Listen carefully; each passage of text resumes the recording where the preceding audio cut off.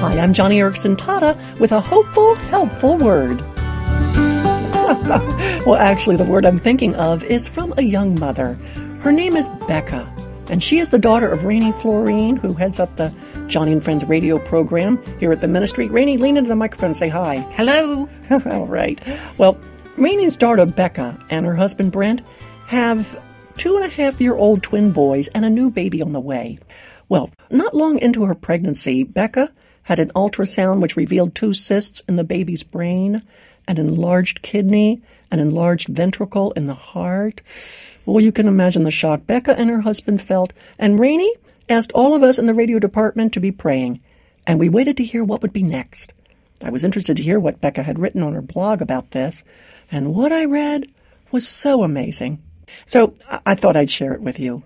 Becca writes, quote, "It feels like time has slowed down as we wait for my next appointment with the specialist to see if my darling son is still showing the same developmental concerns they spotted on his ultrasound.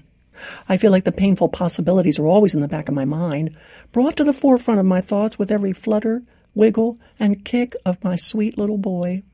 No matter how busy I get, I can never quite forget that he's there, growing, changing, living." Wow.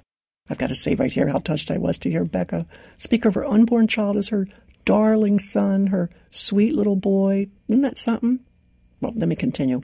Becca wrote, quote, "A precious friend who suffered the loss of her son in the last weeks before her due date gave me this small bit of advice. She said, 'Becca, try and enjoy every moment with this little boy growing in you.' That may seem strange, but I think my friend really understands something important here. In pregnancy, a mother looks forward to one thing, her child. We count down the days until we get to see him, hear him, have him in our arms. But in pregnancy, we forget that we are blessed to have this baby right now. God has blessed Brent and me with this darling child today. And if we get to hold him for 1 day or 100 days, we can be sure that God's gift to us is perfect and it's good." And Becca goes on to write, she says, "So we choose to cherish our beloved baby boy today. We choose to pour out our affections on our little unborn son for now. The length or quality of his life does not hamper our desire for him, nor our tenderness toward him. God has given us a very good gift of pregnancy, and if that's all he ever gives us, we are thankful to him. And if the Lord should lend us 10 healthy years with this son, we will choose to be thankful. No parent has the guarantee that their child will constantly be healthy or will outlive them, but we all earnestly hope they do.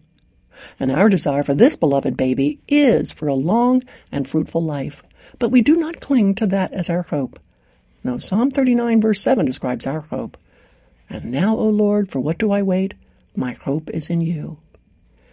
And then she signs her blog post, Becca. Wow. Oh my goodness. This young woman is so full of hope in the Lord. And through this pregnancy, she has gained an even stronger, hopeful spirit. And that's why I'm sending Becca my booklet, Gaining a Hopeful Spirit. And I want to give you a copy too. Just go to my radio page at joniandfriends.org and ask for your free copy of my booklet on hope. I've also posted there a great photo of Becca, Brent, and their little family too. And for an update, well, come to our radio page at joniandfriends.org and we'll give you the link to Becca's blog. We're keeping tabs on the progress in Becca's pregnancy. The latest reports have been much more positive, and for that, we are thankful. And you know what? We're hopeful too.